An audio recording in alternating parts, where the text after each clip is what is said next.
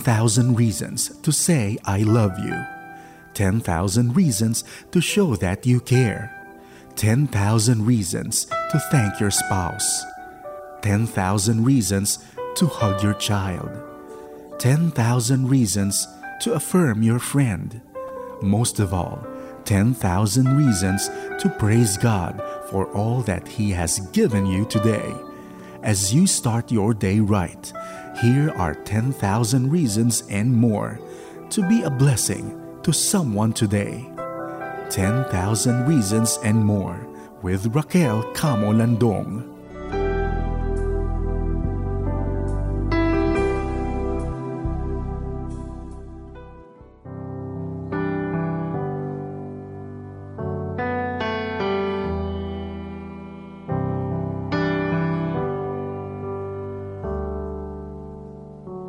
Bless the Lord, oh my soul, oh my soul. Worship His holy name. Sing like never before, oh my soul. I worship Your holy name.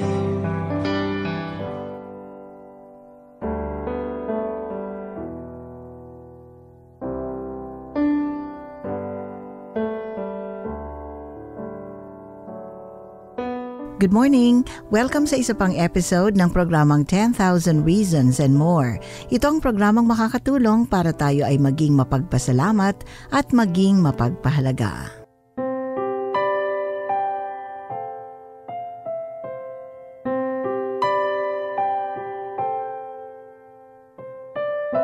Second Corinthians chapter 4 verses 8 and 9. We are hard-pressed on every side, but not crushed, perplexed, but not in despair, persecuted, but not abandoned, struck down, but not destroyed.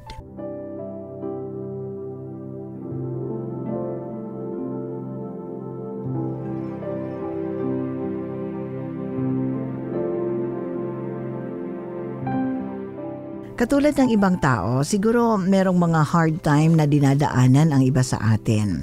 At sa pagdaan na to ng mga difficult circumstances sa buhay, syempre ang gusto natin, magkaroon tayo ng positibong mindset para yung pakiramdam natin ay hindi naman talaga babagsak ng husto. And syempre, maiiwasan natin yung magkaroon tayo ng feeling like a failure. Kasi ayaw natin yung damdamin, yung pakiramdam na para tayong failure. Ito ang magandang tandaan natin, posible na makakultivate tayo ng positive attitude tungkol sa sarili natin kahit na ano ang circumstances na dinadaanan natin. Pag-uusapan natin ang 7 abilities of achievers at ito ay galing sa librong Failing Forward ni John Maxwell. Narito na yung mga abilities na yon ng achievers. Kapag sinabi nating achiever, kahit may mga rejection yan, kahit may mga problema yan, may mga failure yan, nananatili yang tatayo, yes, babagsak yan, pero tatayo yan at alam niya kung saan siya pupunta. Meron siyang direction sa buhay. So tingnan natin ngayon kung ano ba itong mga achievers na ito. Sino ba sila? At i-relate natin yung ating mga sarili sa kanila. Ang una, achievers reject rejection. So ito pala ang nire-reject ng mga achievers, yung ma-reject o yung matanggihan, no? Sabi ni author James Allen, a man is literally what he thinks, his character being the complete sum of all his thoughts. So kapag ang character natin ay ganito, ang ibig sabihin yan kasi yung laman ng isip natin. Ano ang iniisip natin tungkol sa ating sarili, yun ang pagtingin natin sa sarili natin at ganun yung pamumuhay na pipiliin natin. Kaya nga mahalaga na tiyakin na nasa right track yung ating mga pag-iisip. Yung mga tao na hindi nag-give up kaagad sa buhay, syempre 'di ba, mapapansin natin na tumatayo sila kahit paulit-ulit na bumabagsak. And syempre, meron silang kalakasan na taglay ng pag-asa para makabangon na muli kahit na nga minsan parang napaka-helpless ng sitwasyon. Pangalawa, achievers see failure as temporary. Para sa mga taong achievers, hindi naman talaga walang failure. Merong failure, kaya lang ang tingin niya doon ay temporary lang, pansamantala lang. May mga tao kasi 'di ba na masyadong pinipersonal yung mga failure sa buhay at ang feeling ay permanent 'yon. Pero sa totoo lang, wala naman talagang permanente. Kaya yung iba maaaring matagal ang dadaan ng mga failure pero wala talagang permanent failure dahil one day aalis din yan. Ang meron ay yung attitude of a failure. Kaya nga maganda na matutunan natin kung ano yung mga attitude ng isang achiever. Pangatlo, achievers see failures as isolated incidents. Ang ibig sabihin, hindi ito pangkalahatan, hindi ito across the board. Ito ay mga isolated na insidente lang sa buhay natin. Halimbawa, nag-fail sa relationship. Hindi naman ang ibig sabihin nun mag-fail din siya sa trabaho, mag-fail din siya sa negosyo. Hindi naman ganon. Ang ibig sabihin po ng mga achiever, ang buhay nila ay compartmentalized. Ang ibig sabihin, hati-hati. May narinig nga ako kapag nasasaktan daw yung isang compartment ng buhay natin, wag naman daw nating hayaan na lahat ng compartments nasasaktan. Kasi kapag hinayaan nating lahat, ang tendency ay talagang magkaroon tayo ng feeling na pagiging isang failure. Yes, achievers fail, pero tinitingnan ito nila bilang temporary event lang, hindi lifelong na pangyayari sa buhay. And it's not personal. So kung gusto mo at kung gusto kong mag-succeed, ay wag nating i-take yung mga bagay-bagay bilang failure. Yes, things fail. People fail us. Pero hindi tayo failure. Pang-apat, achievers keep expectations realistic. Ito yun no? It's okay to dream, it's okay to mangarap, no? Pero kapag hindi na realistic yung mga expectation natin, wala na rin naman talaga tayo sa katotohanan. Kaya nga po, the greater the mental preparation required para ma-overcome natin yung mga obstacle na to ay kailangan talaga. So, kung gusto mo na maging realistic ang expectation, yan, maging objective sa pagtingin sa buhay, no? Kailangan magbigay tayo ng panahon, magbigay tayo ng effort, and syempre ng ability para ma-overcome natin yung mga setbacks na yan sa buhay. Kailangan i-approach natin ang bawat araw na merong mga reasonable expectation at hindi yung parang out of the blue na mga expectation na parang imposible yatang mangyari sa mga sandaling yon. So, ganyan pala ang mga achievers, mga expectations nila realistic. Panglima, achievers focus on strength. Yan. Kaya nga ang achiever kahit na nagfi-fail, bumabagsak, tumatayo pa rin kasi alam niya natatayo at tatayo siya. So, nagfo-focus on the strength. Kasi talaga naman na sa bawat tao ay merong mga weaknesses. Pero kung ang focus natin ay nandun sa mga weaknesses na yon, ay walang mangyayari sa atin. Talunan talaga ang tingin natin sa sarili natin. Pero kung ang weakness natin is a matter of character, kailangan talaga ng attention. May mga taong weak. Hindi po porke soft-spoken ang tao ay weak na. Hindi rin. Itong mga weak talaga na hindi kayang magdesisyon, hindi alam kung ano talaga ang tama at mali, konting temptation lang bibigay na. Ay, kapag ganito tayo, kailangan na natin ng attention. Focus on our character and allow the Lord to develop it, diba? Otherwise, talagang magkakaroon tayo ng attitude na failure o talunan. Pang-anim, achievers vary approaches to achievement. Yan, Sabi ng The Psychology of Achievement, ang author nito ay si Brian Tracy. Sabi niya, 4 millionaires who made their fortunes by age 35. Yan, meron daw mga 4 na milyonaryo na naging milyonaryo na sila at age 35. Wow, ang bata Bakit? Kasi involved sila sa 17 na mga negosyo. Ay, grabe. So, ang ibig sabihin, masyadong focus siguro itong mga taong ito. Siguro, ang dami nilang mga ginagawa ng preparation para lang maging mga achievers talaga sila. Kasi, ang mga achievers willing na iba-ibahin ang approaches sa problema, di lalo na sa buhay. Kasi, kung iisa lang ang approach natin sa buhay, syempre diba, iba-iba ang mukha ng problema, iba-iba ang mukha ng circumstances. Kaya matuto talaga tayo na ibahin din, maging very flexible sa pag-approach sa mga problema.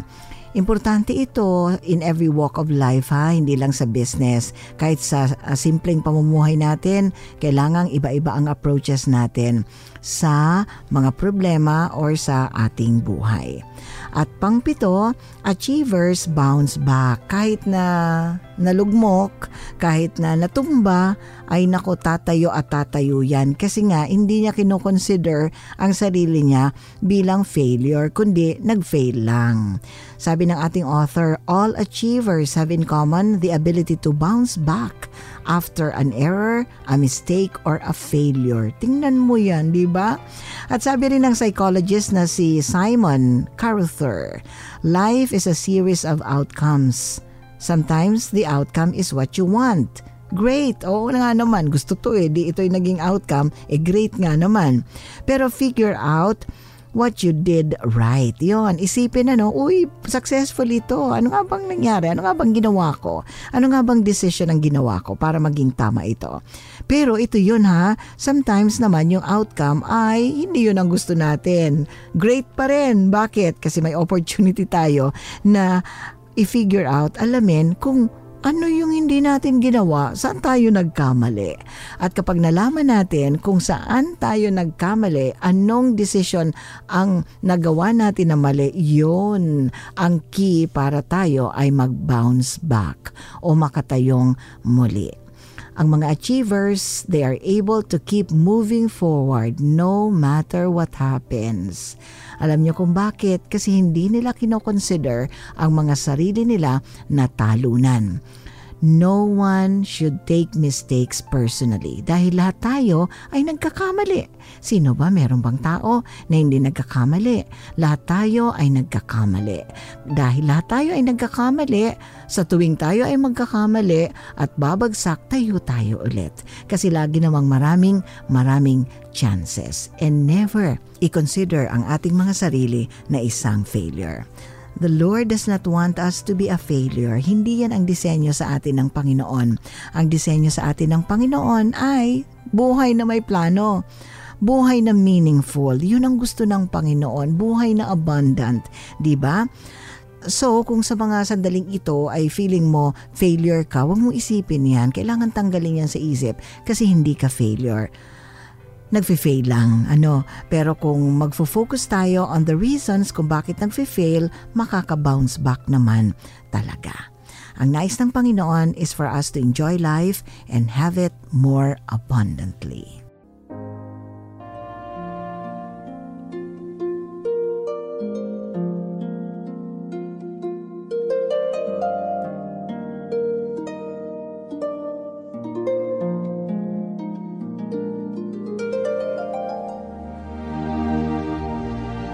Panginoon, marami pong salamat kasi pinapaalalahanan mo na naman kami ngayon na hindi kami failure at hindi yon ang disenyo mo sa amin.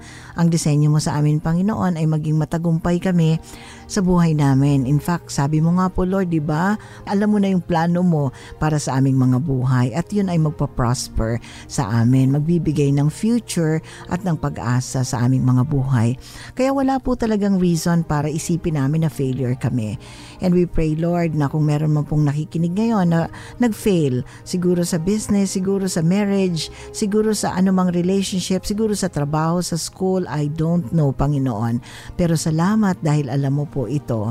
Huwag mo pong hayaan na maisip niya na siya ay isang failure. I pray, Lord, na tulungan mo po siya na maka-bounce back, makatayong muli at ma-regain ang confidence at muling magkaroon ng pag-asa. Dahil sa iyo, Panginoon, laging may pag-asa. Please help us, Father, to just put our hope and are trusting you alone para sa panahon na kami po ay bumabagsak, nag-fail sa buhay.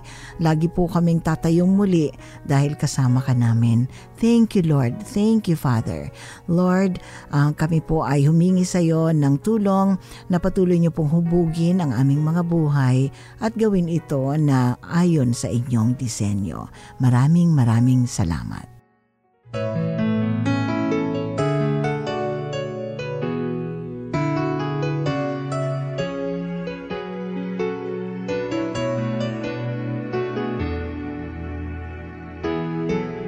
Bakit kung minsan ang buhay mo ay kay gulo, parang walang katapusan ang paghihirap ko?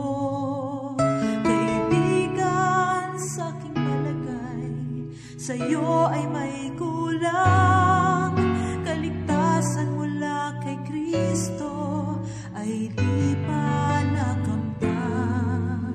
Bakit kung minsan ang buhay mo ay kay lungkot, parang walang sigla, walang pag-asa kapag may pagsubok? Kaibigan, sa aking palagay, sa'yo ay may kulang. Kaligtasan mula kay Kristo, di pa nakakamtan. Diyos ay buhay, Diyos ay buhay, kailanman laging gumagabay, laging umaalalay. Diyos ay buhay, Diyos ay buhay, kailanman siya'y kumakatok, kaya't puso mo'y buksan. Bakit kung minsan ang buhay mo ay kay gulo, parang walang katapusan ang paghihirap mo? Pag-ibig niya't pagmamahal sa'yo nakalaan. Kung ikaw ay magsisisi at magbabagong lubusan. Ngunit kung minsan ang puso ay parang bato, hindi marunong umunawa at laging gulong-gulo. Kaibigan, puso mo'y buksan, pati na ang isipan, at tanggapin mo siya't paghariin sa iyong buhay. Diyos ay buhay, Diyos ay buhay, kailanman laging gumagabay, laging umaalalay. Diyos ay buhay, Diyos ay buhay, kailanman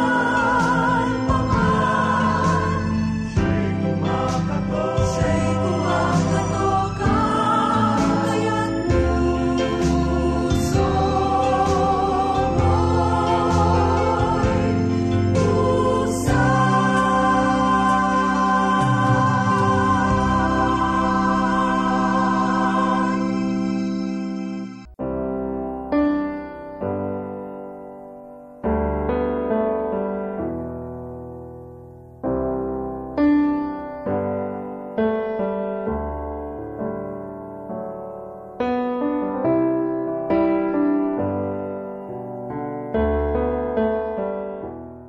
Maraming salamat sa muling pagsama dito sa isa pang episode ng programang 10,000 Reasons and More. Hanggang sa susunod at nawa ay bitbitin natin ang pangakong ito, ang katotohanan na ito na hindi tayo talunan. Tayo ay maging matagumpay sa buhay. Maraming salamat. Ako si Raquel Camo Landong.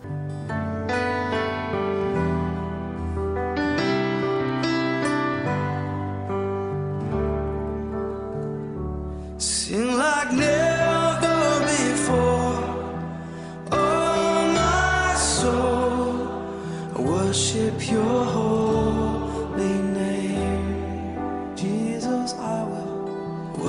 Worship your holy name. Worship your holy name.